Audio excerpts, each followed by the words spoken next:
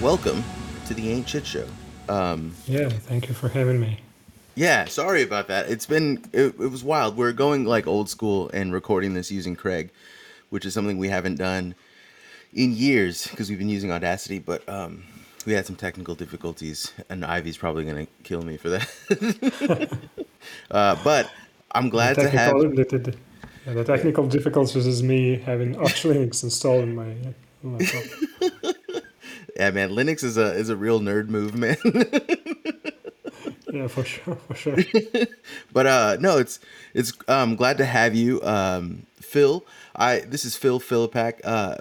Please, if I'm pronouncing that incorrectly, Yeah, let me know. it's perfectly Okay, pronounced. Like, perfect. Yeah, you are.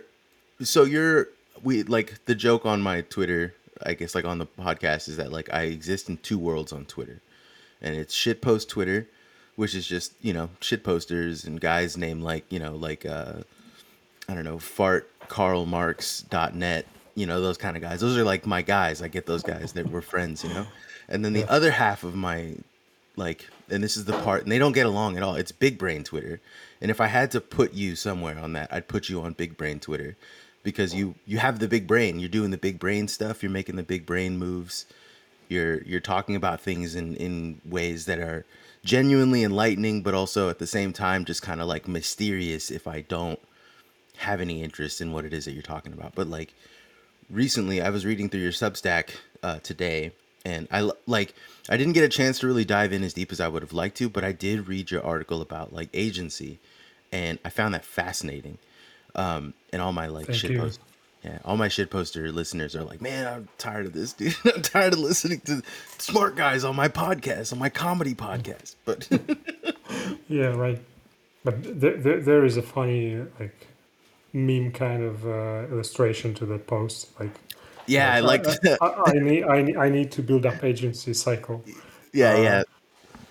The "Are you okay?" Or like, "Are you doing Are you doing well, yeah, son?" And it's just like yeah, scribbles, and he's like, "I need to build agency." yeah. Yeah, man. Yeah. Actually, thank you for such high praise. And actually, I have a T-shirt. I listed 10 things people can talk to me about, and one of them is Twitter shitposting. So, That so rock. kind of yeah. But all the all the nine others are like big brain things. Big So brain theories and concepts. yeah, Yeah, I've always found my approach to like understanding anything has been like comedy. Like for me, I've talked about it before, but like I've read everything. Like I've read every single thing, and I've gotten pretty deep in Lacan. But I read a lot of like Zizek, not because I had an interest in Zizek, more or less because I was in a shit posting group on Facebook, and I was like, I need to understand all these jokes, right? Like, and that's I just ended up reading this guy's entire like everything he'd ever written, and then going into like his backlog and reading his other stuff, like not his stuff, but like his I guess like the people he modeled his ideas around, like Lacan. And as I was reading like Jacques Lacan and being like, man, am I learning things right now? Like this is not what I was doing this for a joke. What is going on, right? And I think that that's a healthier way to come across knowledge, to like yeah, build knowledge. And totally. I appreciate people who can build knowledge and be friendly and funny about it, right? I I also have a Substack called Xenotransmissions where I talk about my favorite thing to do is to make up words, right? Is to take two words that have nothing to do with each other and just kind of push them together. So like Xeno homies and Xeno anarchy were the two things that I came up with recently, which Yeah, nice, to me is nice. just it's just a funny word, but I've been thinking a lot about it, and the more that I think about like this concept of Xeno homies, like an outside, and you were talking about this with agency, in your Substack about agency, how agency works, how sometimes, and like this is kind of counterintuitive, but sometimes the best way to increase your agency is to like meet more people that don't share your beliefs. And Yeah, yeah, I think like that very much goes hand in hand with like what homies is all about, because The homies is this idea that you belong to a larger structure, like a much larger structure, but that structure that you belong to is inherently different from you. And so like, but you belong. You have to be there. There is no other option for you, right? It's a like a it's a natural process that you find yourself alone in this kind of like foreign land or like this kind of alien world. But Mhm. does just because you're alone doesn't mean that you're by yourself. You have the homies. So you have this thing that is also like foreign to you, outside of you, but it also supports you. And that's a very similar like it's the same mindset of like how to achieve agency in a way like in a world that increasingly wants to take it from you. You know what I mean? And I I I don't know. I feel like we're simpatico like in that same mindset of like it Yes, benefits you. It benefits you to be around people that don't share your certainly. views. Certainly. And the interesting thing here is that I'll get a little back to the idea of Xeno Anarchy and Xeno Homies is that since I was 17, my nickname was Xeno Hunter, Hmm. and at first it was exclusively from the Warhammer Hmm. 40K like Xena Hmm. hunters and like guys who hunt Hmm. some alien monsters and kind of stuff. But then I didn't want to give up on that nickname because I like that. Hmm. It's like quite concise and Hmm. uh, nice looking, and I decided to like revisit what it means. And I decided that hunter is not exclusively like hunt prey and like kill someone. It's also about hunting for new meanings, hunting for different paths in the world, and Xeno is something new, something alien, and so Hmm. you can actually transform that. I could actually transform that nickname into uh, hunter for new knowledge, for like for alien, new, Hmm. like unexpected knowledge for yourself.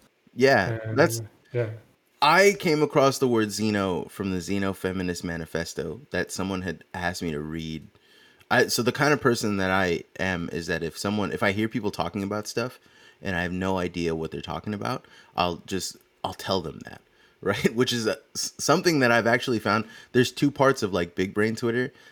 And there's one part that I really get along with, and there's one part that I really don't get along with.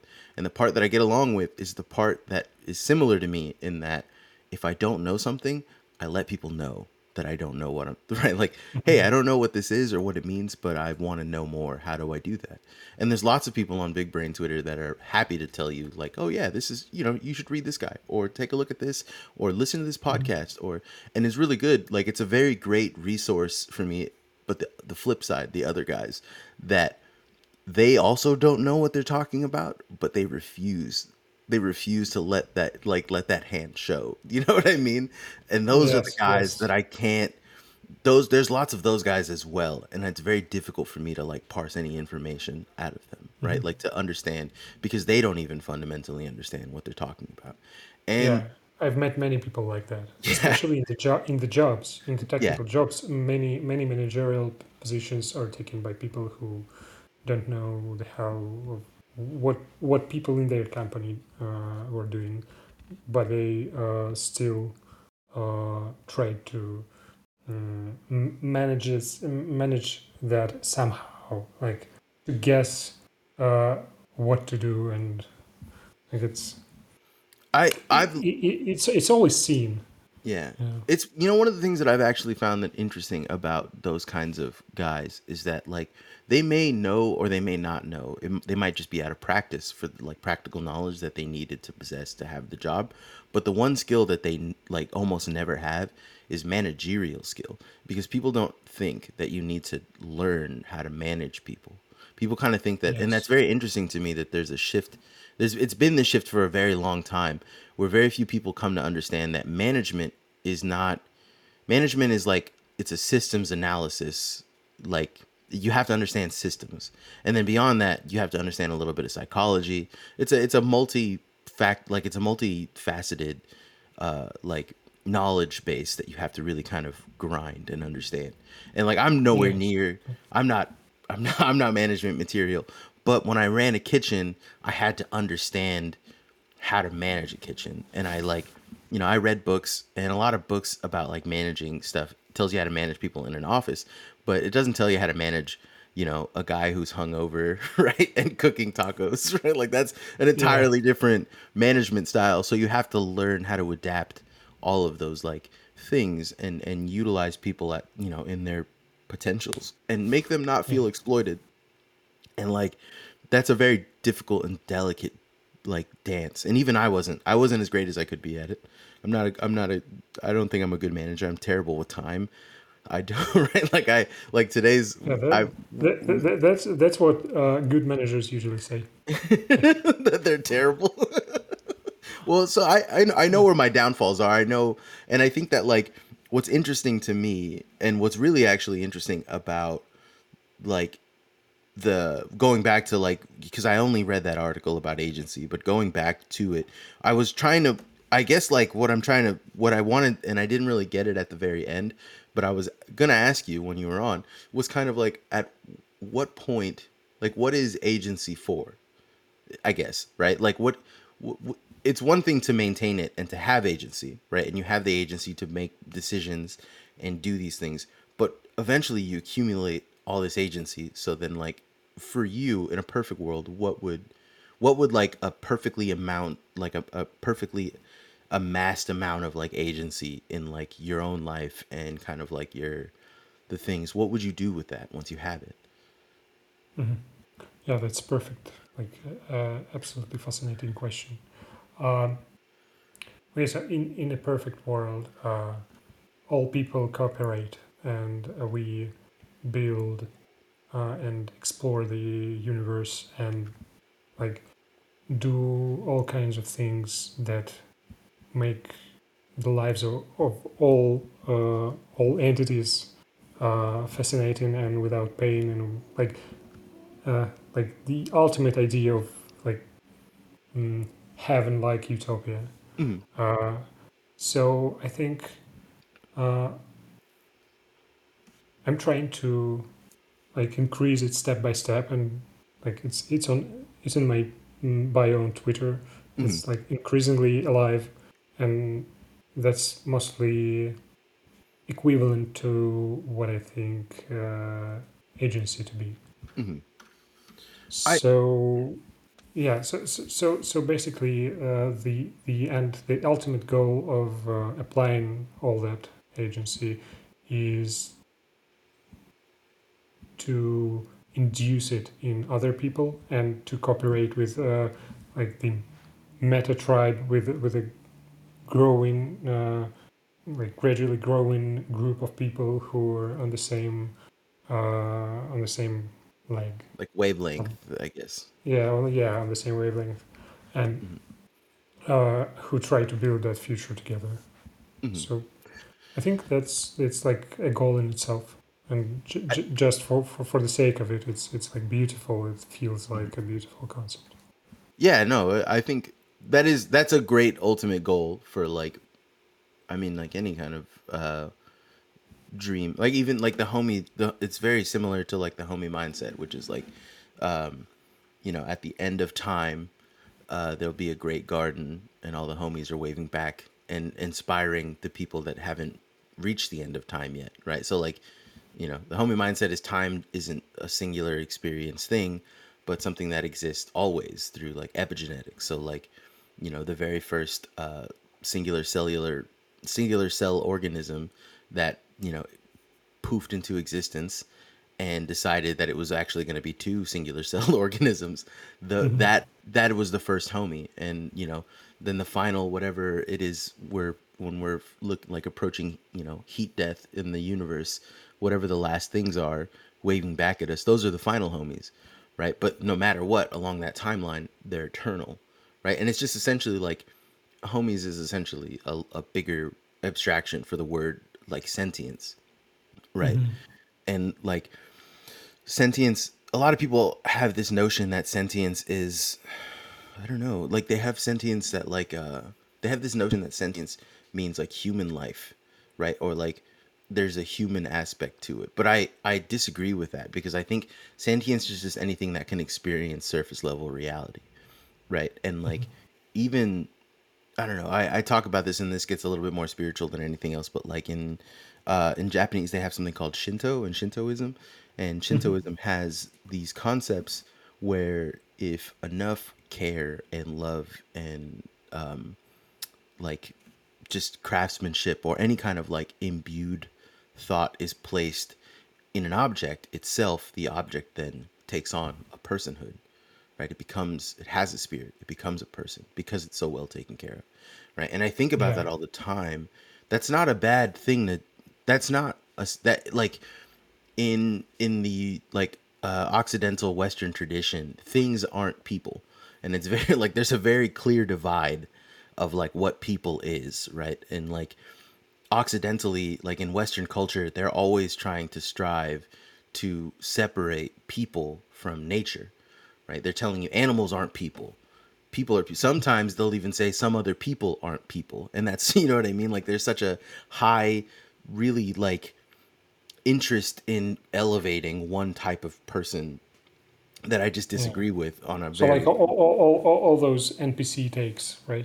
yeah, it's yeah, especially like NPC main character takes. I don't know if you know the Yeah, yeah, sure. yeah, on TikTok actually it's very interesting to me because kids, like they're not kids, but like in my brain they're kids because they're like 19, 21, and that's you're still at me at 22 years old was literally a 12-year old that had access to booze, right? Like that's just kind of how that works, and you don't really like until you've really had some serious life experience. It's kind of difficult to like really, but what I've noticed a lot of people on TikTok, there's this like meme going around, and it's a little dangerous to me. It feels dangerous, but it's the meme of seeing other people that aren't exactly you as NPCs and seeing yourself as the main character. And it's this weird solipsism where like the louder and crazier and more psychotic I am, the more main character I am. Which is just like, hey man, Which like you're just is being the yeah, you're being reverse, selfish. actually. Yeah, yeah, you're just being selfish, right? You're literally just being selfish, and that's you're not doing anything conducive to like a greater to maximizing like more main characters. Why do you want to be the only main character, right? Like To why do do that, you want to? Yeah. yeah, to do that idea justice, I think it's probably a useful lens to look at some aspects of our life, like the NPC main character thing. But it's good as a self-critique tool, not self. How to? Aggrandizement, like self, like Yes, yes, yeah, yes. yeah, So yeah. it's I people like such things, such ideas, because they allow them to look better in their own eyes, and mhm, they use many tools, many ideas to like pat themselves on the back and say, "Yeah, you're good. mhm, mhm. You're a good boy. You're like yeah, no, that's not um, not a correct way of saying it, because what I just said is like not a bad thing to pat Mhm. yourself on the back and say you're a Yeah, good no, boy. yeah, you need it. It's It's certainly necessary. yeah, yeah, it's some kind of self-love, and I mean it's to say you're higher than anybody else because of Mhm, that idea. mhm. You're Well, like so above everyone, and in the homie that's man, what yeah, yeah, sure, sorry, sure, go in on. the homie manifesto, I wrote this little piece. I don't know if you're aware of it or not, but I wrote this little piece called the Homie Manifesto. It's on a Substack, Yeah, and it's like pretty much just by itself. It's just the standalone thing, and yeah. essentially in it, I am talking about like how to love yourself through others, right? And like Hmm. I talk about like my main criticism. It's a larger critique on society, which hasn't really changed, in the years that have passed since I've written it. But essentially, what the critique is that you cannot love yourself under like society's current form, like due to like the way capitalism works. self-love is sold to you. It's a commodity. It's not an actual thing that you can like you if you buy the right objects, if you partake in the correct experiences, if you pay for the right classes, you'll be able to love yourself. And that's they've sold Hmm. that to you, and they've like removed whatever self-love you could have actually achieved by by pricing you out of it, right? By making it increasingly expensive, and only the top of the top can afford to have these experiences. But even then, if you ask them, they're hollow, right? Those Yeah. experiences didn't translate because they spent the money, right? It didn't do anything but kind of like, if anything, make them a little bit more detached. And like what I talk about is the way that I increased my own happiness, and the way that I kind of like started seeing myself more as like more important and more deserving of self-love wasn't by focusing on myself, but was by focusing on people immediately around me that I could directly help. And it started out something like very simple, like with me just going to like soup kitchens and donating money that I could, and like getting involved in like local charities, and not giving money because I didn't have the money to give them, but giving my time. And then from that, I met a bunch of people, like just people, friend, and like started up friendships. And anytime they needed something, I was there to help them out. And eventually helping them work through them, like through their worst moments in their lives, helped me work through mine, right? Because I was learning how to apply all that knowledge that I had like accumulated through all the like self-help books and to everything that they're selling to you. I Yeah. finally figured out how to apply it. But beyond that, I also learned that like the best value judgment of a person isn't how much money they make, isn't how much any of the stuff, but more or less how much people love them around them. You know what I'm saying? How much people are willing to go to bat for them, because that means that they've directly impacted a community. You know what I'm saying? Like they have an Yes. actual Yes. like like oh, what's the word I'm looking for? They have an actual value that can't be measured in money. You know what I'm saying? Like, and even if that value is like just pure mascot, right? Like if you're if you're the mascot of your friend group, where you don't really bring much to the table, but everyone loves you, that that's a huge value. You bring a Yeah. massive value to people, and you would Yeah. never believe that, Absolutely. right? And those kind Yeah. of I totally relate to that. Actually, about yeah, helping people, about helping the community and growing the community. And that is the best way to, at least for me, like to tie it back into your thoughts on agency, that is the best way to increase your own agency, is to literally start helping other people, right? Like increase and maximize their own agency. And like that utopian world that you were describing at the end, like like in a perfect world where if we can figure everything out, that perfect utopia where everyone is maximizing their own agency, the real, like, and this is what I talk about all the time, and this is a little bit more controversial for some people, but once you've accumulated power, right, which is what I call, that's agency, essentially is just power. Agency is the ability to say, I want to do this, and then be able to do it, right? yes. That's essentially power, which is essentially agency, which is the same. They're mutual. There's a little bit of a difference between them, but they're Yeah. essentially mutual. Once you've Different accumulated, classes.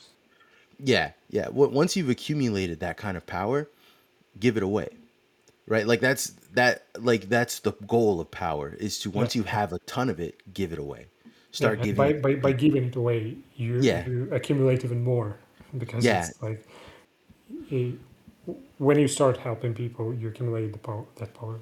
But yeah, it's like if you spend it on yourself, you can like exhaust the source of power. But if you help others, it's yeah, okay. You probably can exhaust it in some local, in short-term view, but in the long run, it's non-exhaustible if spread out. yeah. Well, I think one of the things that I have a big issue with, and a lot of like, this is more or less like big brain Twitter takes, but the idea that people have they have to scale things, right? If you make a model, if you create a system, it has to scale. It has to be able Mhm. to scale into the biggest possible thing. And I disagree with that 100%. Homies does not scale whatsoever. Homies at the most could be 35 people, right? Maybe 50 if we're lucky.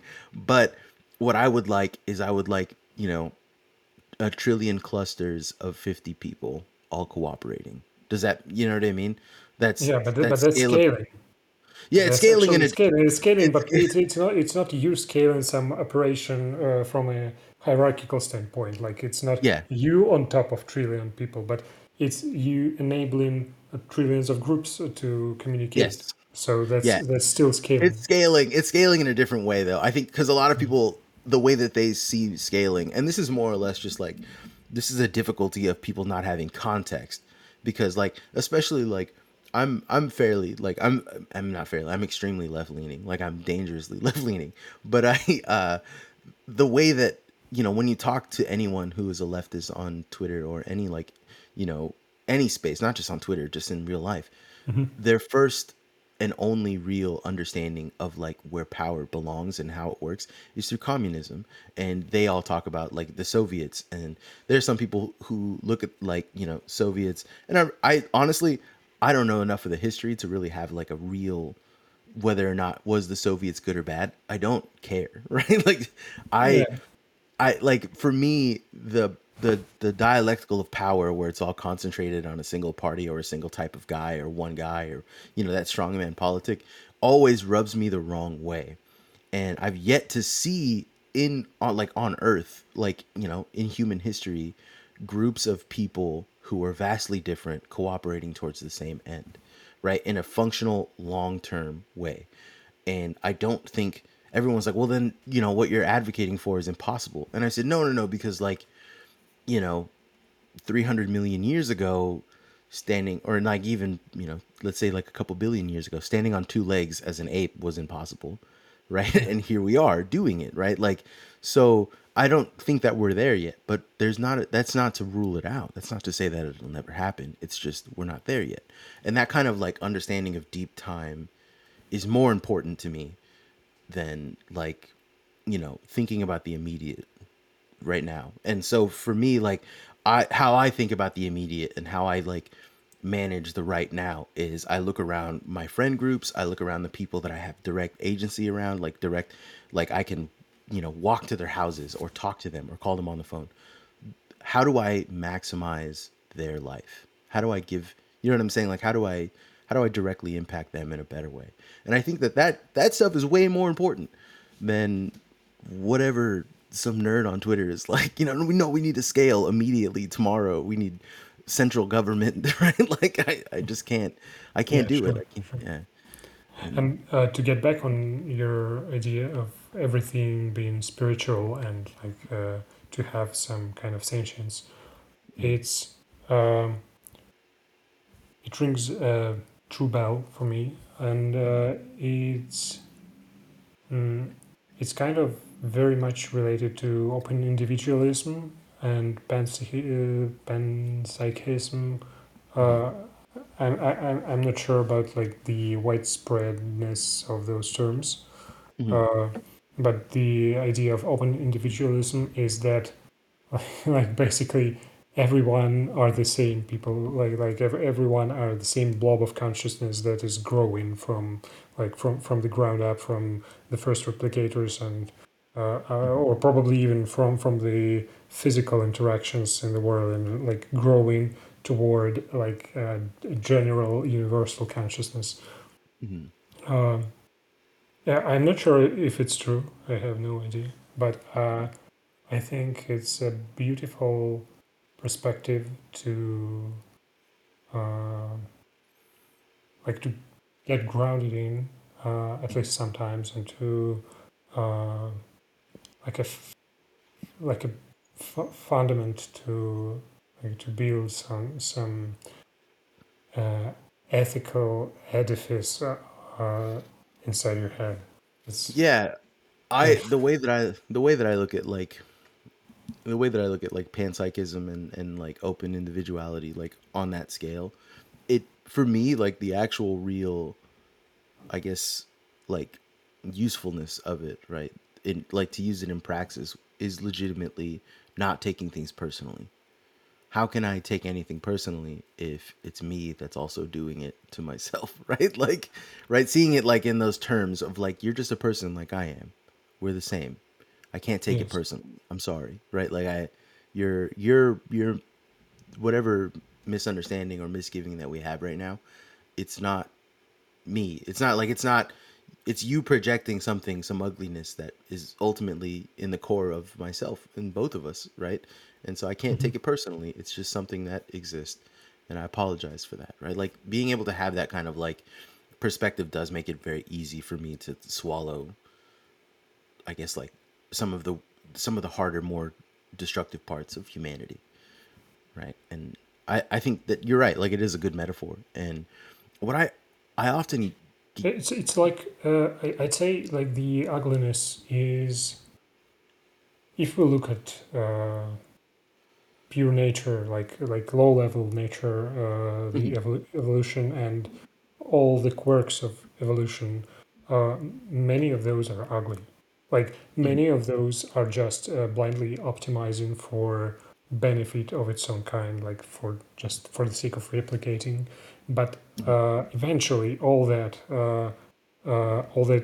led us to being apes, standing on two feet, two legs, and like communicating with language and building some interesting structures in our minds and all that. So I think it's probably like the current deviations of humanity in the like in the evil way. Those are like quirks of the evolution of consciousness. mhm, So it's not it's just not right here right now. It's mhm. it's something like the universal consciousness, like in that utopian way of looking at it. It's somewhere in the future. It's not attainable like in one step. Yeah. There is a long like long stairway stairway to heaven. Mhm. I mean, That's not a bad metaphor, man. I mean, like, and I think that immediateness is something that gets lost on most people when you do talk about utopian systems, right?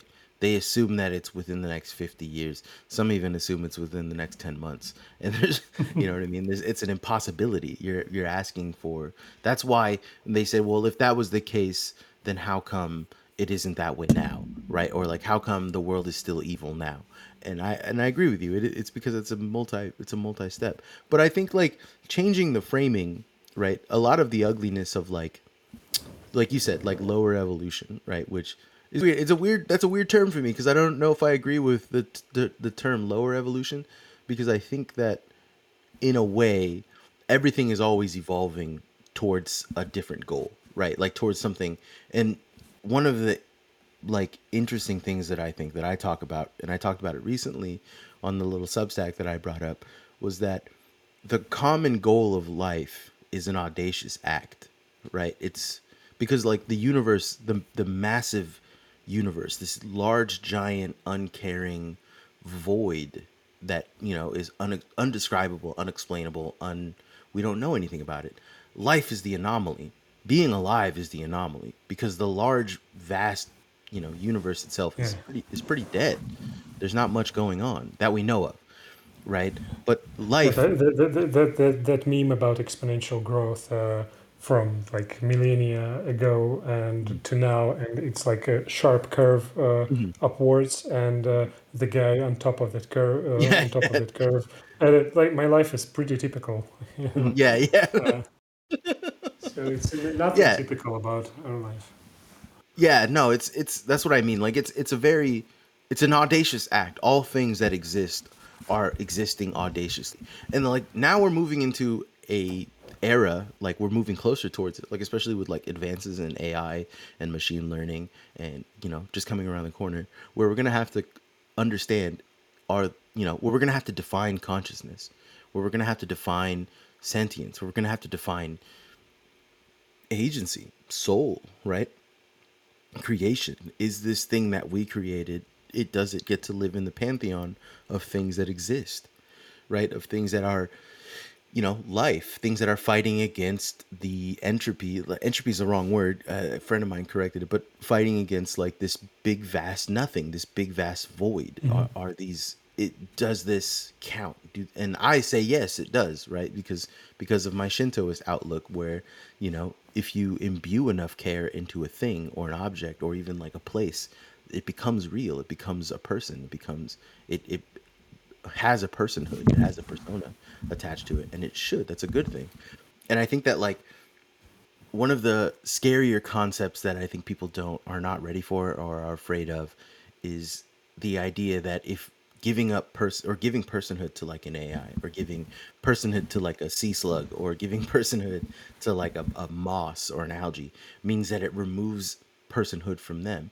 And I don't think that it works that way. I think that's a fallacy that a lot of people have, right? Where they think that by giving other people's rights or other, this isn't just like regarding animals, but like people, right? Like within our own, culture, countries, neighbors, right? Like people in our neighborhoods, by giving them rights, we're not taking our own rights away, right? It doesn't mean that we have That's less true. rights.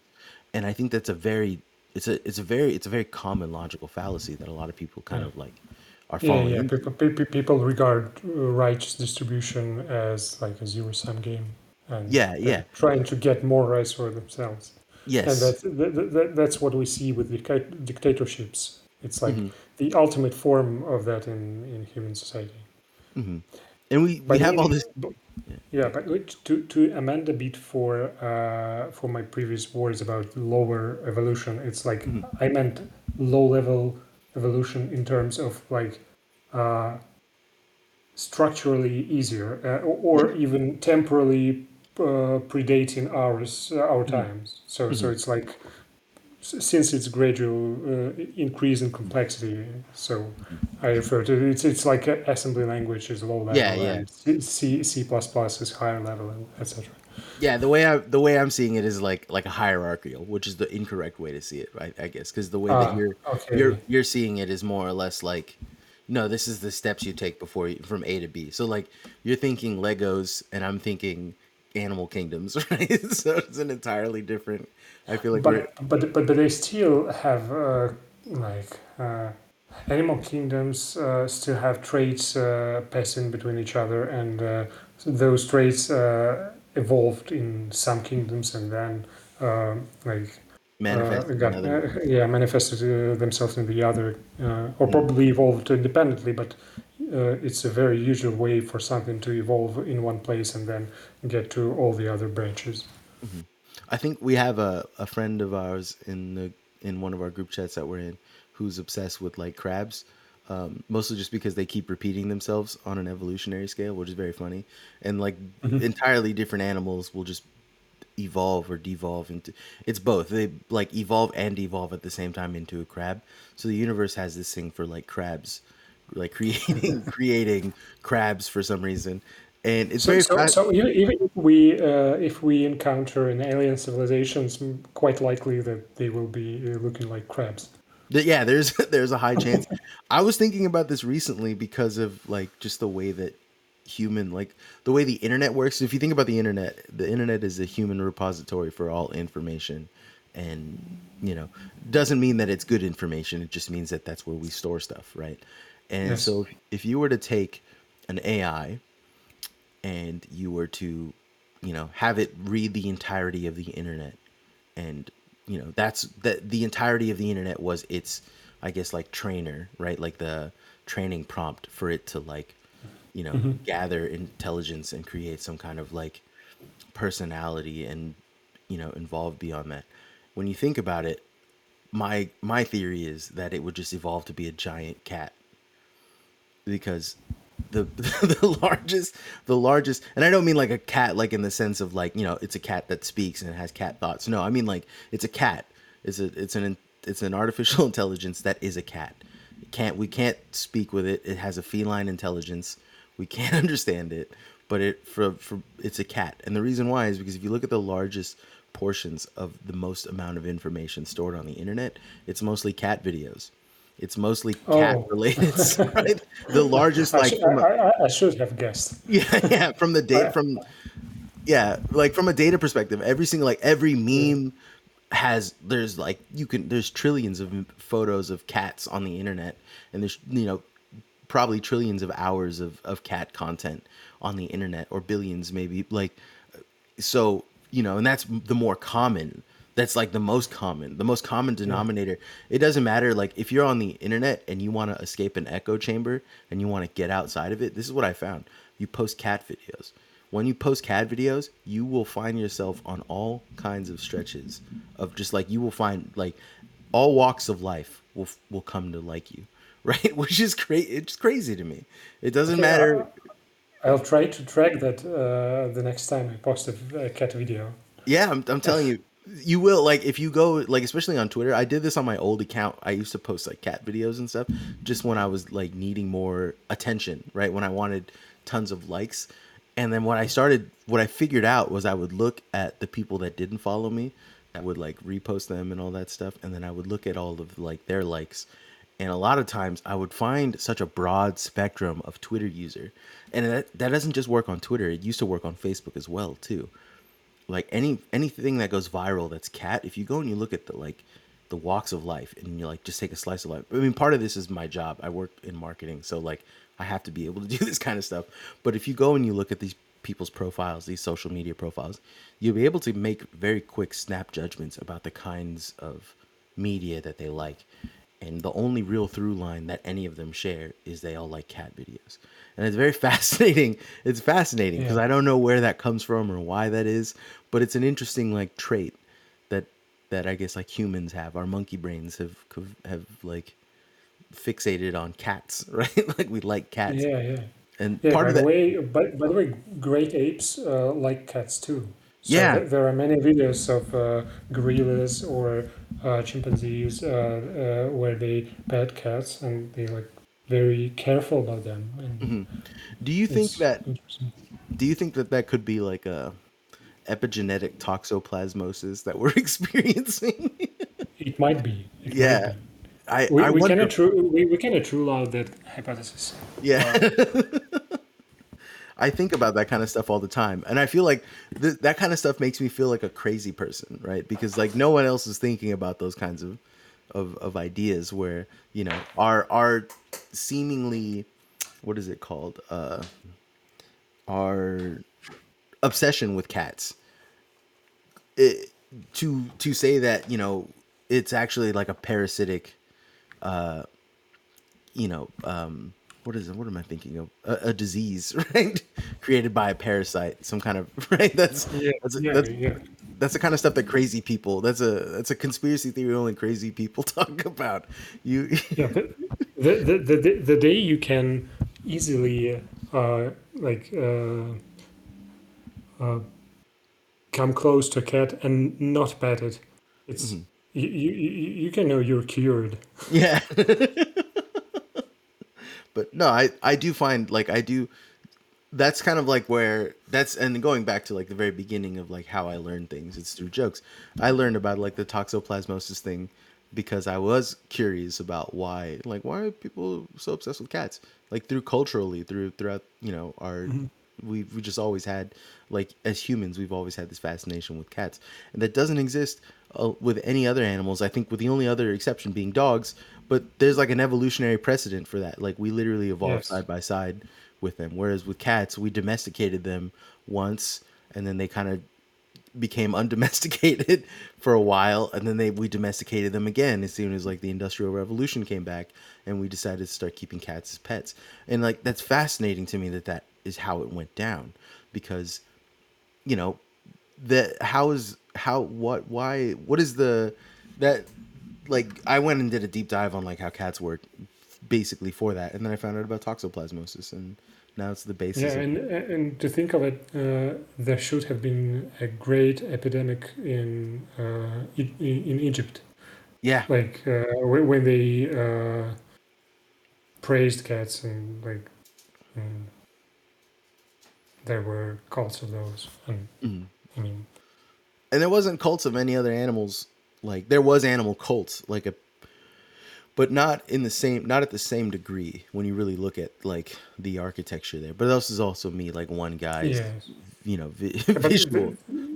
yeah, there were like the cow cult There was a cow in cult. There was a India. an like a crocodile or alligator one I know of, along the Nile.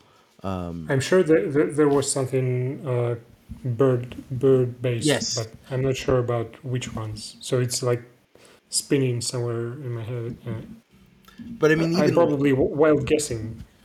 so, one of the interesting things about like Aztec and Olmec and early like Mesoamerican cultures is they there was a lot of like animal based. What's the word I'm looking for? There's a lot of like animal. I don't know. It's different. It's different from like like worship. To call it worship is weird because that's not what it was. But there was like an animism where you wanted to Mhm. be this type of animal, and it was like normal and regular to Yeah, like kind of in, totemism, probably. yeah, that's exactly what, totemism, being able to like embody this type of animal or creature was normalized and regular. And I was talking about this because I'm doing another podcast with some friends where we talk about like furries and stuff, and I was explaining to them that I think that like there's a human precedence in this for century, like for millennia, right? Like humans have always saw the animals around them and wanted to be like them in some way, Yeah. right? And like furries is like just the most natural. It's like the most natural normal outcome for like right. And you don't want to. People don't want to think Yeah, about it like in that way, but like from a there is an I, anthropological explanation for I should, furry. I should, I should, I should retell this to my wife. Like she's not too fond of furries, like as a style, as an art style, Mhm. and like to say it's the most natural thing in the world to come to furries. Mhm. It's quite. It will be quite a stretch for her. Yeah. I listen. I understand. Like I had for a long time. I had a problem with furries. I had my own when I was like a long time ago. I had a Tumblr that was decent, like just doing pretty decent numbers, and that Tumblr was an art Tumblr, and I used to just draw things. And my one Tumblr, like the one picture that really started picking up steam, was a picture of a guy in a bunny costume that was robbing people, right? And so that was just like a cartoon character that I created where he was like robbing banks, but he's dressed like in a full bunny outfit. And furries took over the comments and just started like drawing him doing depraved things. Right?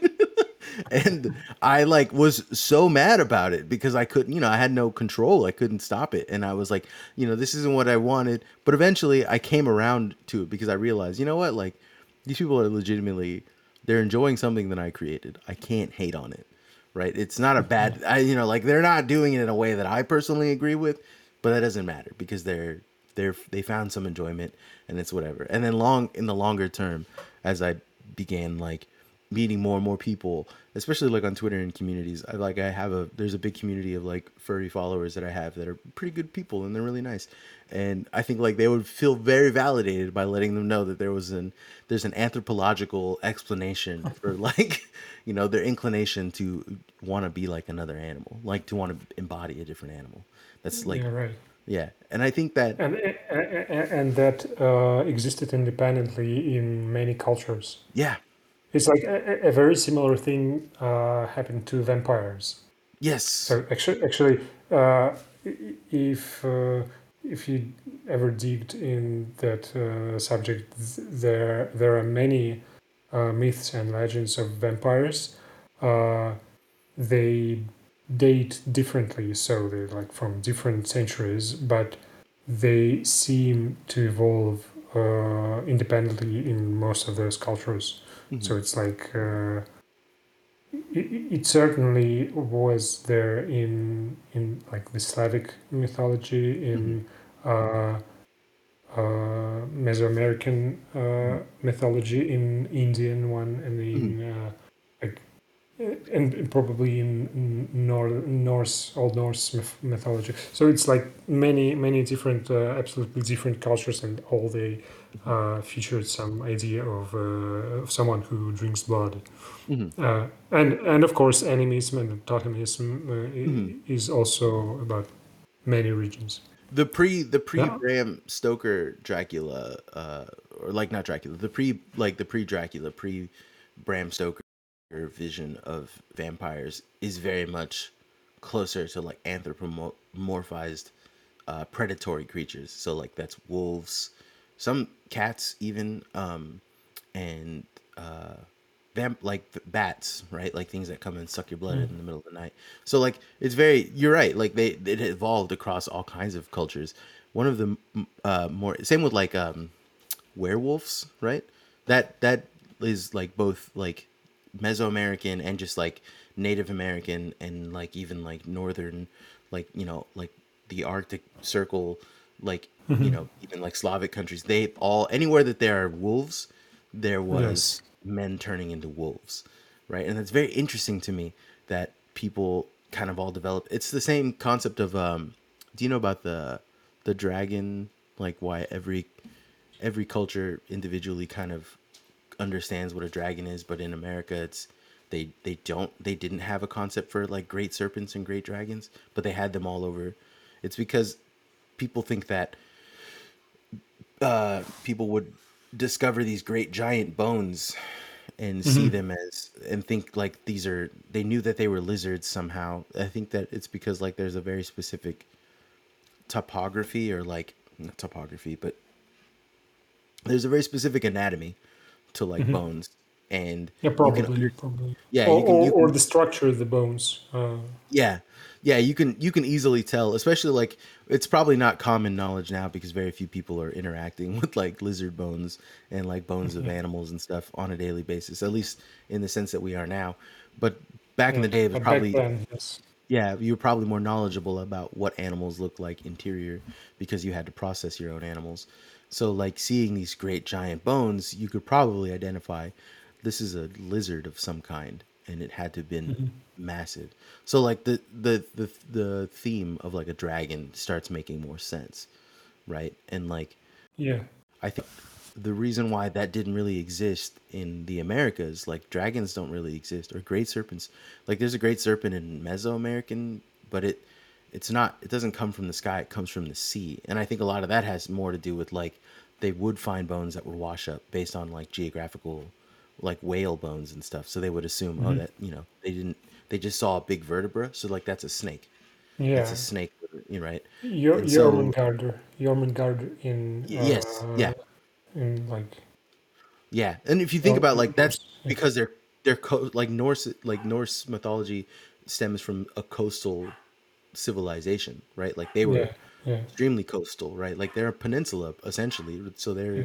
they surrounded by Peninsula and coastal. many islands, and so for them, Yeah. it was probably natural to assume that the whole world is surrounded by the sea. Hmm. And yeah, so like that, those kind of like civilization. I'm fascinated by that kind of like historical. I guess like it's guesswork, right? Because you'll never really know the. Sorry about my little Yeah, dog it's all barking in right. the back.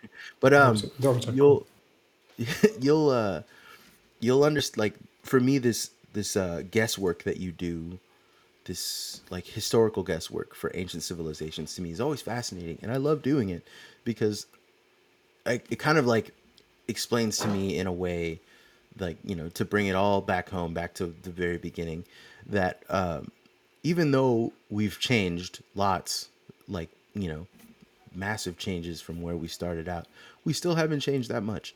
There's still very relatable, like very Yeah. big, broad, relatable ideas that we're still really like. The world is extremely unknown. There's lots of things that we'll never know in our lifetimes, but we know more today. Like, what is the your 5 year old has a better understanding of the world than someone who was 55, in 1736, right? Like that's fascinating to me to think Yes. about it like in those ways, right? Like, and I can't imagine how much more the future is going to know than what we know right now. Yes. And that And to contemplate on those on old mythologies, and like to do historical guesswork is Mhm, also exciting, because it's like contemplating on a fictional universe lore, but mhm, with something rooted in the actual world you live in. So it's mhm, like, even if it's not true, what do you think of mhm, some kind of cult or historical period? It allows you to uh, process some of your inner uh, mm, inner quirks and or probably inner trauma through some lens of some sort of perspective of like history, and Hmm. it it will be probably a little bit less of escapism than Hmm. like D&D or something like that. So I Hmm. mean, you track your mimetic ancestry through the ages, and you know some people think at least something similar to what you think right now back then, 1,000 years ago. Hmm. I'm, you know what I'm actually extremely like fascinated by is, so we're doing what like our ancestors were doing, right? So they didn't have paleological studies. They didn't have the ability to like, do deep digs and look at like bones and carbon date and any of that stuff. So in their minds, they were like, maybe a couple like 10, 20, 50 years ago, there was a big dragon and a guy came and killed it. Because that makes sense to me, Yeah, right? And then here we are, like, sitting comfortably in rooms and thinking, like, maybe that guy thought this, right? And we're doing the same, right? We're doing the same thing that they're doing. And I think about like history in like the longer, grander scale. And I would love, like, that's what one of the reasons why I love podcasts so much, and like I love the audio format, is because I can tell you exactly what I'm thinking, right? And so like, this is me being, what is it called, incredibly optimistic about the future. But if someone was to go back in time, or like, in the future was to go back and find this podcast somehow, somewhere on a hard drive and listen to it, they could hear from me exactly what it is that I'm trying to say, yeah, yeah. what it is that I'm thinking about. And I think that that is far more important. Even the stupid stuff I talk about with my friends, when the podcast episode isn't heavy and it isn't us thinking about big Oh, things, and it's us just as a side note, I thought we will be thinking about funny things too. dick jokes and all that stuff. Yeah, my Yeah, bad, man. yeah, yeah. Actually, I even prepared a line. Uh, Okay, so run it, man, run it. I need to know. yeah, yeah. I will share it nonetheless. So I was thinking about when you like expose some of the jokes that are Mhm. quite harsh. Uh, I can Mhm. tell. You know why I didn't retract my wish to like to come and speak to you. It's because Mhm. I knew that following you is already made me cancelable. It's So wild to me. I don't understand. No, it's so funny because people are like, "Oh man, you could be canceled," and it's like no one's gonna cancel me because they know I'm tongue in cheek, right? Like no, I'm like, absolutely, absolutely. yeah, yeah, yeah, I don't think you can be cancelled or I can be yeah, cancelled. Even if we were serious. So yeah, yeah. even if we were serious about those jokes and all that stuff, it's like the concept of canceling is like if I would fear to be cancelled, I wouldn't joke at all. Like Yeah. uh, I well, it, I have the benefit of being right. So or at least telling people that I don't know. So every now and then I will run across something where I have a very stupid opinion or take on it, and I am not married to that opinion. I'm not, you know what I'm saying? I'm sure. not willing to die on that hill. I am willing to hear another person out and be like, what is it about why I said this thing? Why Yeah, does it yeah. affect That's me? a strong opinions loosely held. Yes, yeah, yeah, precisely, yeah. And I think that, but like, I have a vested interest in entertaining people. I have a vested interest in joking with people, but I don't think that it's mutually exclusive that I have to do one or the other, right? Where like I Absolutely. don't, yeah, and I think, I'm not complaining. yeah, no, no, I get it. I'm just telling that like a bit of what I expected actually. Yeah, So it's all right. I like to talk about serious stuff, about inspiring stuff, about silly stuff, and the jokes. Like there is no limit to what I can joke about. Well, so So this goes back it's to the name of the show. The name of the podcast is The Ain't Shit Show. And the reason why is because if you try and really like figure out what the pod is about, it's not about anything. It's not about shit. It's just it's not it's you know what I mean. It's a big show about nothing, and that kind of like that ability to jump between like having some serious subjects and talking about some serious things while also being able to make a dick joke with your friend is Yeah. extremely powerful because Yes. anytime anyone tries to like say, hey man, this is I got this this ideology, or I understood this from this podcast, it's very easy to be like, that comedy podcast, what are you talking about? Yeah, yeah, that's right. That's a powerful technique. Yeah, Uh, yeah. It's it's just also it's powerful like when you think about outward communication, so that you can like ward off any kind of unwanted attention or unwanted scrutiny, and at the same time you can use that to look inwardly. So you can, for example, like a very vivid example of what I'm talking about is when my wife has a very strong emotional trauma about mathematics. It's Mhm, like it's like a total stop sign for her to hear something about a fraction or mhm. something like this. And I desperately wanted to teach her at least some mathematics. Uh, it's just because I'm nerdy and like Mhm. I want to teach people mathematics. Uh, and so we struggled a lot around that subject. And after probably several months, we gradually came to the idea that mathematics can be taught with deep jokes. Mhm. So I started to just tell her math problems, formulating them with butts, dicks, vaginas, and all that, and uh, and that did its job. So Yeah. she actually got involved and she got interested in. Okay, so this is funny, and I'm laughing since I'm laughing. I cannot really be too stressed out by mathematics, Yeah. and so that like have broken the ice. Yeah, no, I agree 100. If you listen to a lot of the other episodes, especially the earlier ones, there's like definitely me saying like me explaining some of the worst childhood trauma that you could probably go through, but then like laughing about it. And you wouldn't believe how, especially in the earlier podcast when I had my old Twitter still up, I would get DMs from people being like, "Hey, I went through a very similar thing. Listening to your podcast made me laugh about it, and I don't think I've ever laughed about something like that in my past." Like, I appreciate that. And for me, that is the peak of like that's better than telling me, "Hey, I like your podcast." That right? Like that means that I affected someone on a deep level, and I that's what I'm striving for, right? And that's why I've made this a comedy podcast and not a podcast about like, all of my although it is recently a friend of mine gave me the criticism like, man, the ancient show is just more or less a show about what you find interesting. And then I tell them, well, you know what? You're lucky that I'm an interesting guy, right? You know what I mean? Like that's, you're in luck, man, right? Yeah, sure.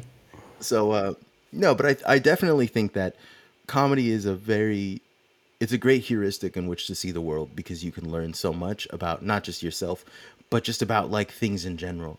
And comedy is a great lens to learn about so many different things. Every now and then though, you will run into a person that doesn't share your comedic value or views.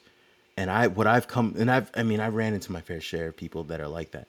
And usually if their criticism is valid and like, but I mean, what I mean by criticism is valid is like, if they have expressed to me in direct terms what it is that they don't like about what it is that I have to say, then I listen because my thought process is that no one I don't like to think of myself as an asshole, but if I come across as an asshole and the things that I said are like things that people have a problem with or are calling me an asshole, and I refute them by saying, "Yeah, I said them, but it was a joke," then I'm an asshole because it's inseparable, right? Like you can't. Where Mhm. does the joke end? Where does it start?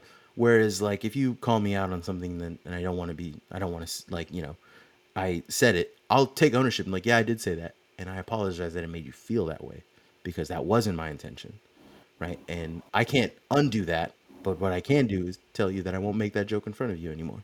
That kind of like that's the better way to step across, I think. Yeah, absolutely. Whereas where I think a lot of like comedians don't have that feeling. Where a lot of comedians are just like, no, I'm gonna say that you're a snowflake. I'm gonna say that you're some kind of like, like sissy liberal. I'm gonna say that you're, some kind of you can't you know what I mean. You're trying to cancel me, but that's not true, man.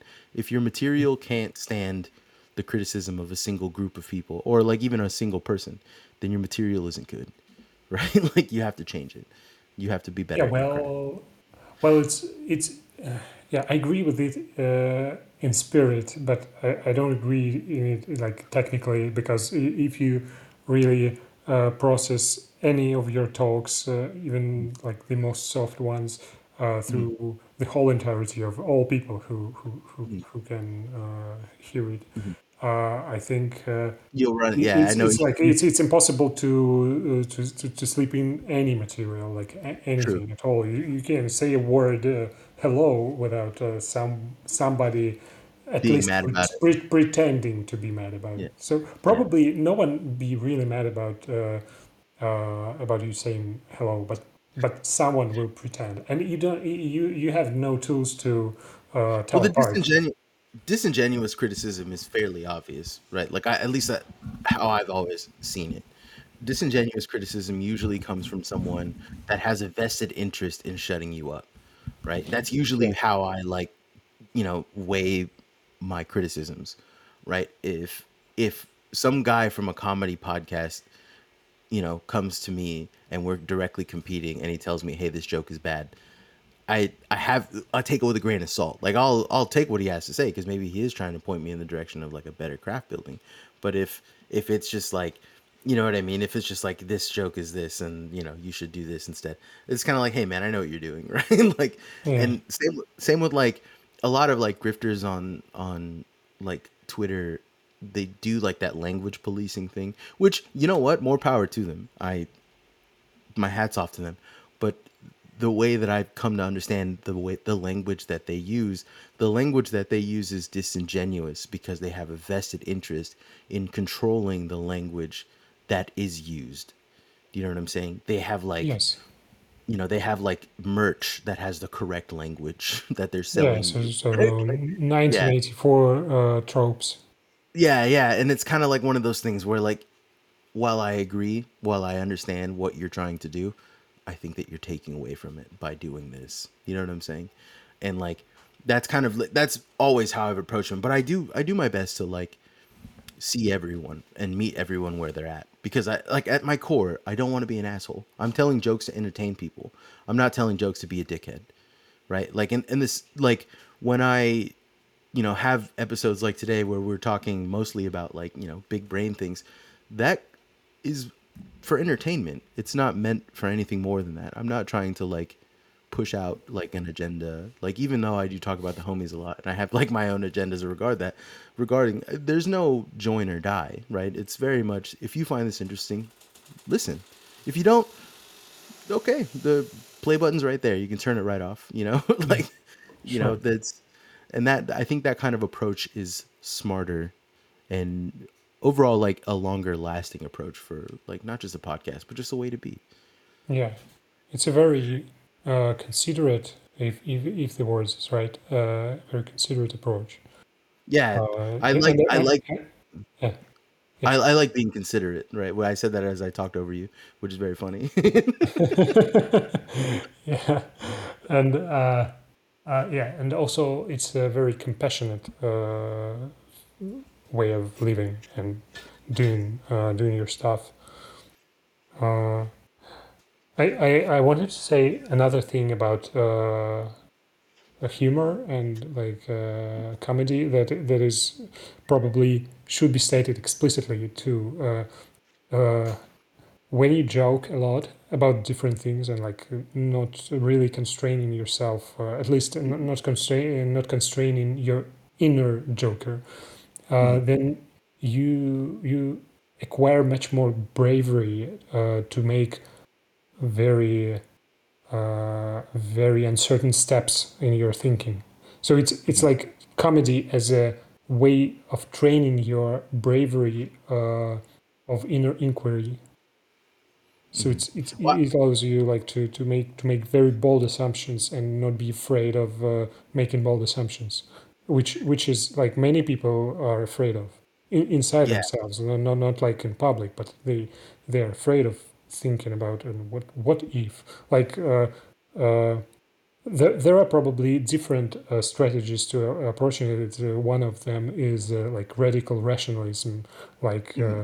Eliezer Yudkowsky with his 18 months pregnancy interruption. Okay, so it's certainly like all sane people, like at least all sane people in what is considered sane in the Hmm. global culture will consider him insane because like Hmm. it's really a very very harsh take.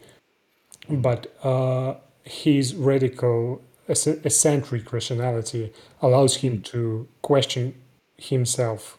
What Hmm. if we etc etc. So what's about like 18 years after conception abortion? So Hmm. Hmm.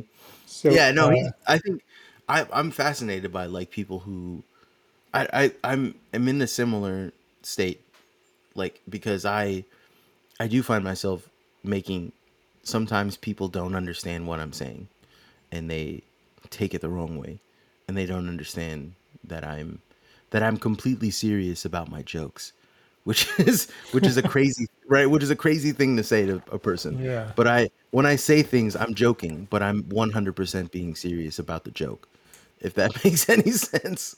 And Yeah, yeah, it absolutely I does.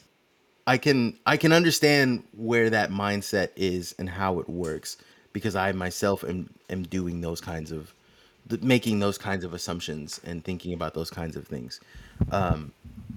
I talk about it a lot where like my my superpower, if I were to say that I had a superpower, my superpower is that I have a really good schizo brain that's like an octopus that can take all kinds of that can stretch out in all different Yeah, kinds of yeah. ways and just kind of collect them all and make them not coherent because I don't want to be coherent, but Yeah. but This is a great compact. analogy, a Yeah, great way of like picturing, visualizing. yeah, and just kind of like compacting them and saying, you know what, all these weird things have this thing in common. You ever think about that, right? And the thing that they have in common is me, right? The thing they have in common is me analyzing them. That's the reality of what it really boils down to. None of these things are really like codified, but if I can get enough people to like agree with me, then they do start noticing through lines, and I think that that's an interesting way to like present not just like ideas, but like more or less like media itself, right? Like any kind of visual aid or like learning, you just kind of go out there, collect a bunch of random stuff, a bunch of aesthetics, a bunch of ideas, a bunch of concepts, just kind of smush them all together and say, "Hey, look Yeah. at this thing that I found." Like, you know what I mean? And that's like my if I had to like I said, if I had to say I had a superpower, that would be the one thing that I'm really good at is being able to think schizophrenically. I mean, like literally, I have like hebephrenia, which is like a form of schizophrenia. But like beyond Yeah, that, like yeah, I remember you talking about that on one of the group podcasts, and yeah, you were upset about that. You were yeah, upset that you're a hypophrenia, that you have a hebephrenia, hypophrenia, yeah, yeah, instead of schizophrenia. yeah. Which is like it's a downgrade, man, because like when it's it just kind of like was one of those things where like when you tell people I'm a schizophrenic, they like have all these assumptions about you, and you can usually like talk them back, but that wall of assumptions is really nice because then immediately people who will just write you off, people who just be like, nah, I'm out, I don't want to talk to you anymore, and that's a nice thing, it helps. But when you're like, no, I'm a Yeah, hebephreniac, then you get like this, what is that? And then now it's much more difficult to parse, right? Like yeah, where I yeah. have to explain things and be like, sometimes I'm crazy, sometimes I'm not. There's no Yeah, but way you around. you you you you basically can choose between those two to like filter off people when you want to filter. Like it's like a filter within equalizer slider. Yeah, So you, yeah, you, yeah. you just okay. Today I'm telling people I'm schizophrenic. It's yeah, So, they're both true. Is what it boils. yeah, yeah, Yeah, yeah. But I mean, they both true. But you pick what to say to people. yeah, So it's like so, some advantage can be built off of that. yeah. I think so. I think we're at time, and I think I actually have to get back to work. Uh, I took Sure, my lunch sure. break. I love being able to do like a podcast on my lunch break. That's the coolest Yeah, thing that's about my. cool. But Yeah, that's really cool. anyways, it's been great chatting with you, man. I appreciate you coming Yeah, on and talking. Um, I absolutely loved it, and yeah, I if you like want to talking to send me you. And yeah, if you want to send me your information later so that I can link all of that, because I know you do a lot of stuff. You have the Substack. There's a few other things like that I saw linked in your profile that I would love to get a broader audience to. I don't know how many of my shit poster friends are gonna get involved, but I do know that there are tons of. I also have a big following on Big Brain Twitter, so I'm sure I could bring some your way. And yeah, man, you were a joy to have on, and it was really fun. I appreciate I appreciate you coming on. All yeah. right. Thank you. I appreciate it too. And it's like it was really great talking to you, and really, and I'm starting to forget words It's because we've it's been talking been for like an hour, man. So I get yeah, it. yeah. It's been an hour, and it's like about some threshold, and it will be now 15 minutes when I cannot properly talk in speak okay speak in English. But then after those 15 to 20 minutes, I will be like the most eloquent speaker in the Wild West. That's how it works, man. All right. Yeah, Bye, guys. Bye, everyone. yeah. Bye. Thank you.